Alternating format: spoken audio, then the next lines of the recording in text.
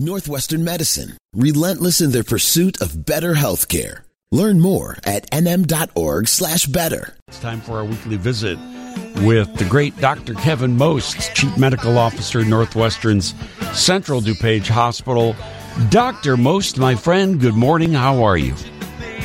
Good morning, Dean. I'm doing great. Good to have you on with us here. I want to get into a few different health topics this morning, but I just want to occasionally touch back in on what's going on with COVID, where we are with this.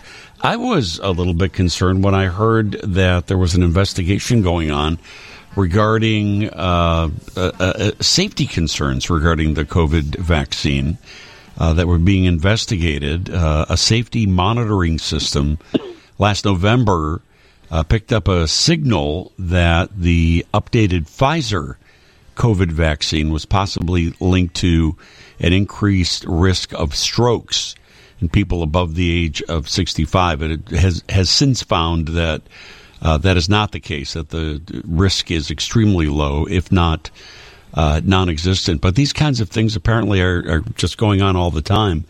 The testing of the vaccines and monitoring systems to make sure that what it is that people still should be taking are completely safe, right? Absolutely. And it's interesting. Think about all the vaccines that we get and we give to children. When the new vaccine comes out, we want to know, did you have any side effects? Because when you test a vaccine on 50,000 people, it's totally different than giving it to hundreds of millions. So certainly we knew some of the side effects and we're tracking those, but then put in the monitoring program so that actually when you got your COVID vaccine, your first vaccine, you should have been given a piece of paper that says, here is how you can report any symptoms that you might have, any side effects that you might have. And again, it's just to gather the numbers in big numbers so that we can continue to make sure that what we're giving is safe. So safe and effective. So yeah. Yep. So good to know that investigation turned up nothing essentially. Where are we right now with COVID testing and people testing positive? There was such a great fear that there would be another big upheaval as we were, going inside during the cold weather. Are we actually seeing that happen? Well, we're seeing a little bump, but not too big of a bump. Now, that being said, we are expecting here in the next couple of weeks in the Midwest to see an increase. That XBB strain, and again, the nice thing about it is we don't have a new Greek letter for it, right? We're not using Zeta or Tau or anything. So these are still falling under that same Omicron. And the reason that is really good is because we know then that the vaccine will continue to work and that some of the medications will continue to work. But the XBB, we're finding out right now, is much more contagious than any of the other strains, so we expect it to really spread quickly. That being said, it is not as virulent, so we're not seeing hospitalizations go up, but we're certainly seeing more people infected with it, especially on the East Coast, but really expected to be here in the Midwest within the next couple of weeks. A texter from 773 said, is the monkeypox threat and outbreak, is that over with? How about it?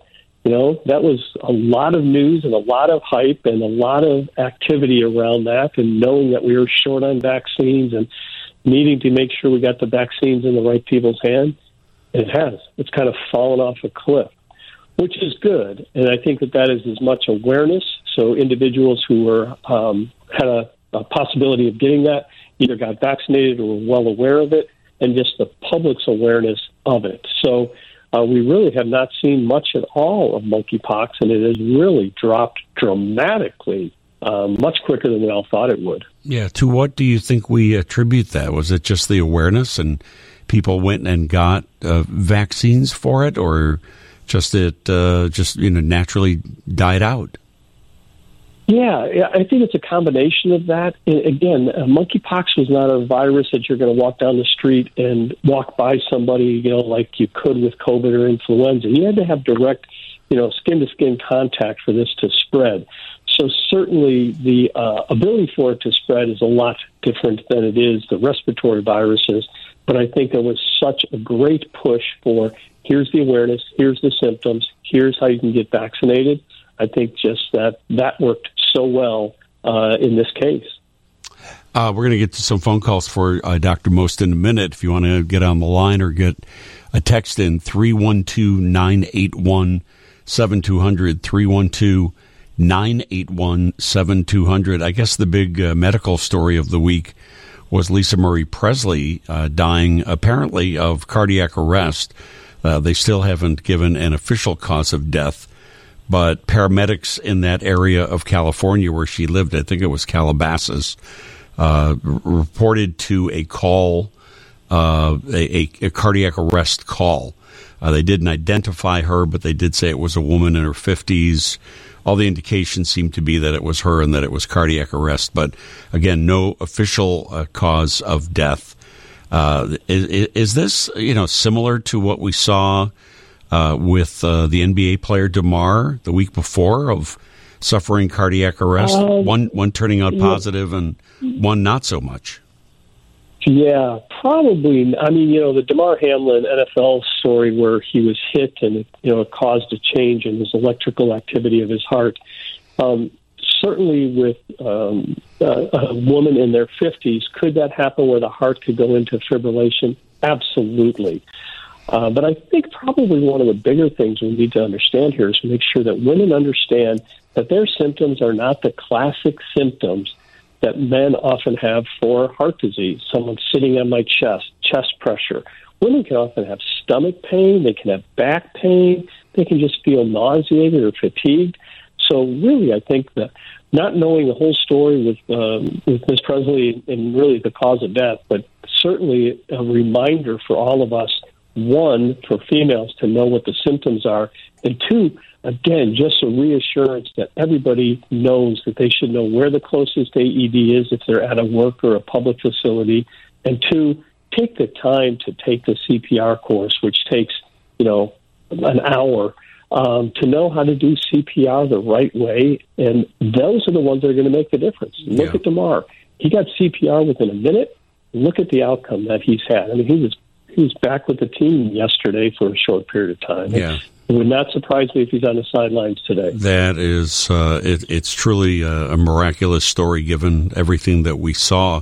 In the case of Lisa Marie, though, I mean, she was out and about, prior to her death. She was at the Golden Globe Awards on Tuesday night and, talking on the red carpet. Now, admittedly, people who interviewed her that day said that they felt like something was off, that she didn't seem herself, that she looked different, she acted different. Are those some of the characteristics where someone might say that there are some red flags going on? 100%. 100%. Was she fatigued? Did she just have this kind of sense of, I'm not really feeling well? Like I said, some of the symptoms are as simple as nausea and fatigue. That can make someone look like they're off a little bit.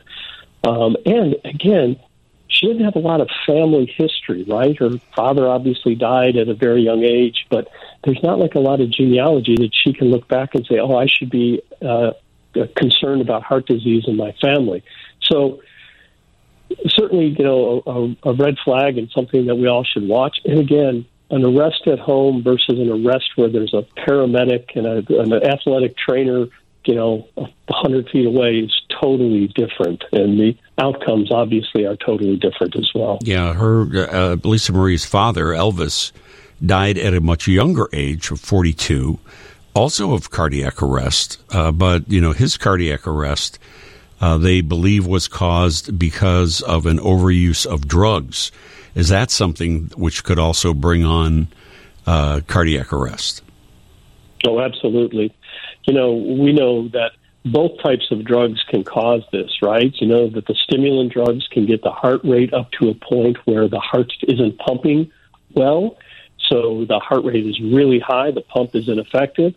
And then we also know that depressants and pain medications can slow down breathing to a point where the heart is not getting enough oxygen. That's why people that have overdoses, let's say with whether it's fentanyl or any of the opioids, are given Narcan right away because we can reverse that. So someone with a healthy heart who has taken an overdose but is given Narcan soon enough can reverse that and can get them back to their breathing and their heart pumping again. And I'm certain that in any of these situations, that's one of the first things that the paramedics are going to do when they come across a body or across an individual who's not breathing, is in the back of their mind, they're thinking, the opioid problem that we have, let's try Narcan first. So certainly I would imagine that was done with Lisa Marie as well as starting CPR, in the home prior to transporting to the hospital. Does depression play into the chance of cardiac arrest? Lisa Marie's son just 2 years ago committed suicide. And anybody, whether it's suicide or not, anyone who's lost a child knows how debilitatingly sad that is, and how a lifelong depression, clinical depression, could set in as a result of that stunning and incomprehensible loss. Is there a physiological response that the body has to that much sadness, depression? Oh, absolutely. You've probably heard of something called the broken heart syndrome.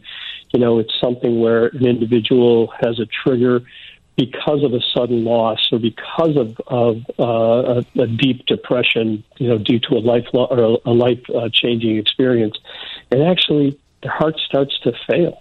So it's very fascinating when we look at it, because it's like, wait, this doesn't make sense. Their arteries are fine, everything is fine, but we do know that there's such a thing as a broken heart syndrome. Individuals who had a good heart, now, because of profound sadness and depression, their heart starts to fail. It's, often after really a stressful or emotional event.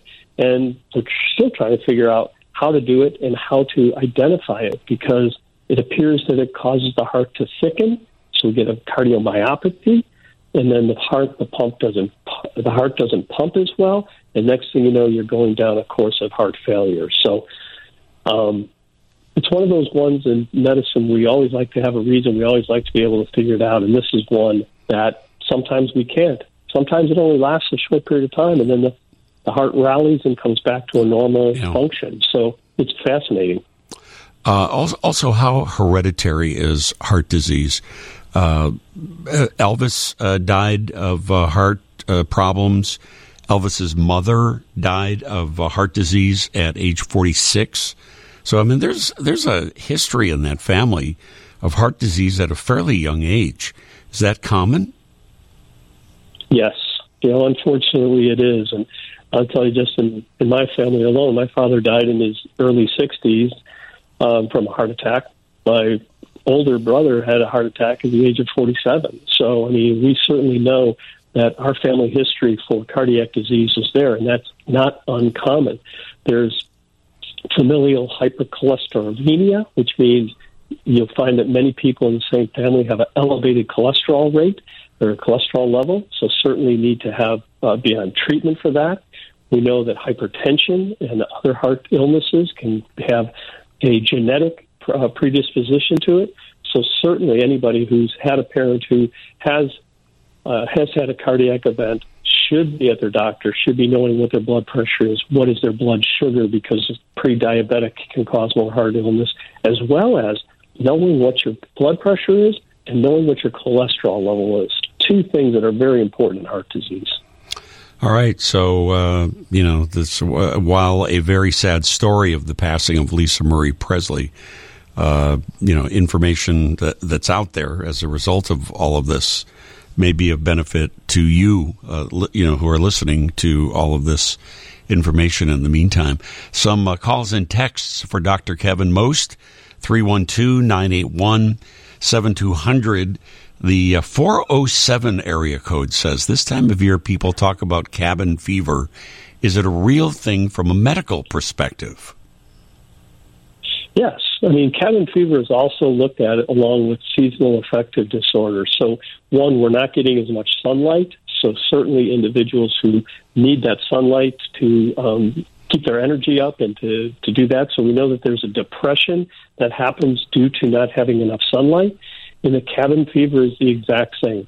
You're decreasing your socialization. You're not out as much. You're not interacting. So mental health at this time of the year is very, very key. So not only the anxiety and stress from cabin fever, but the depression from seasonal affective disorder certainly affects more people in the winter than it does in the summer. Not getting outside for the fresh air, the exercise, and the socialization really starts to impact people at about a month. And really, that's about where we're at. And really, we try to tell people, get out. The days like today where it's not snowing, it's not raining, it's a little bit cold, still get out, take a walk, get some fresh air, interact with people, because cabin fever is a actual mental illness. Yeah. I know for a while they were selling these little lights that you could buy. To me, they just looked like little lamps, but they were marketing them, for seasonal affective disorder on the days like we've had over the past week or so that were so dreary that you turn this lamp on and it causes brightness. Is that a real thing? I mean, could I just turn a lamp on in my house? Turn the lights on in my house and get the same thing? No, it's not so much. There's more science behind it than you would think. You would say, oh, it really doesn't make a difference because we all have lights in our home. But really, it is the intensity of the light and the duration of how long you're exposed to the light. So if you look or you talk to your doctor, you can just Google seasonal affective disorder lamps, and it's the proper light and the proper tone of light to help deliver the light that you need to take care of that side of it from your brain's point of view. And it is not just a winter doldrums. This is actually a medical condition that can be treated. And really, if you notice people that in the winter they get the doldrums and they get down a little bit, it's not a bad idea to say, have you talked to your doctor about seasonal affective disorder? And it's worth it, and it's worth the treatment. I know that I am very affected by that. On those dreary days, I just feel lethargic and don't want to do anything. And, I do go home and turn all the lights on. It makes me feel brighter for some reason. I don't know. And you get active. You start to do things. I'd say the other big thing I really like to remind people about in the winter is make sure you're taking your vitamin D supplement because you're not getting enough sunlight, not only for your mental health, but also for your bone health and immune health. Yeah, I started doing that about 6 months ago. I don't know if it's making a difference or not, but I am at least trying. The 847 area code says, ask Dr. Most about vaccine spike proteins creating plaque in the body. Does that sound right to you? No, and I'm not sure what she's saying. If it's the COVID vaccine with the spike protein that we're looking for, certainly there was concern. Is this causing problems in young kids, with heart issues? But if she's talking about the COVID vaccine, really we have vetted that out over, just like we were talking about at the beginning, to see is there any side effect profile that could cause heart illness or could cause, and we found no. Matter of fact, COVID can cause more heart disease than the vaccine. Here's another, a similar, I guess, that says, I was fully vaccinated, had COVID in December, and suffered a blood clot in my eye. My doctor said it would disappear. My vision is perfect. I use the drug Paxlovid, and they say that it caused my blood pressure to spike. Is that something common with Paxlovid? Well, Paxlovid, we always want to make sure that your doctor is well aware of what the side effects could be. Now, some people have reported increases in blood pressure, but not to a point where we're going to tell somebody who has high blood pressure to not take it. It would be interesting to know if this individual had high blood pressure to begin with. Now, the blood clot, we certainly knew that COVID, unfortunately, can cause some blood clots. We know many people who have had blood clots post-COVID infections. Great that it resolved on its own. Sometimes people will be put on aspirin to make sure it slows down. And depending on how big that clot is, sometimes we use other medications to dissolve that clot. But often blood clots in the eyes will resolve on their own. And it's not so much that the blood clot resolves, but often it's new regeneration of blood vessels to support that portion of the eye. I was talking to somebody yesterday, and they told me that they had gotten COVID this past December, and they were shocked because they were fully vaccinated. And they said, well, I was supposed to have been protected from getting COVID by getting vaccinated. And I explained it doesn't prevent you from getting COVID. It lessens the severity of what COVID could do for you. Here's a text from 312. We got the most recent COVID booster in September. Should we get another booster in 6 months, or does it last longer? I think people are still confused about some of the basics on this. Absolutely, and it's not unusual for people to be confused, and I don't think that we, as the medical side, have really told everybody the best messaging for this. So, if you have gotten the booster that has BA4 and BA5 in it, you are covered right now. There's no need for an additional booster. Now, like you said, Dean, we're going to, like I said, and you were just speaking about, I just told you we're going to see more cases of COVID here in the next couple of weeks. Why? Because of this XBB strain. Very similar to what we see with influenza. Influenza vaccine covers 4 different viruses, yet we still see people with influenza. Why? Because we have subvariants, but we're not seeing as many people in hospitals. We're not seeing as many people on ventilators. We're not seeing people dying from this illness. So certainly the vaccine is teaching your immune system what to look for, and as soon as it sees it, starts to attack it and decreases the incidence of it. So how long you're going to have it, how bad you're going to have it, those are the things that the vaccine prevents you from having. This is not like a polio vaccine where we're going to stop polio in its tracks. COVID is going to be with us for a long time, people. I hate to say it, but you're going to start to see more annual vaccines, I believe, for COVID, probably starting in the fall. Yeah. Dr. Kevin Most, Chief Medical Officer, Northwestern Central DuPage Hospital. Have a great Sunday, Kev. Thank you. You got it, Dean. Take care. We'll talk soon.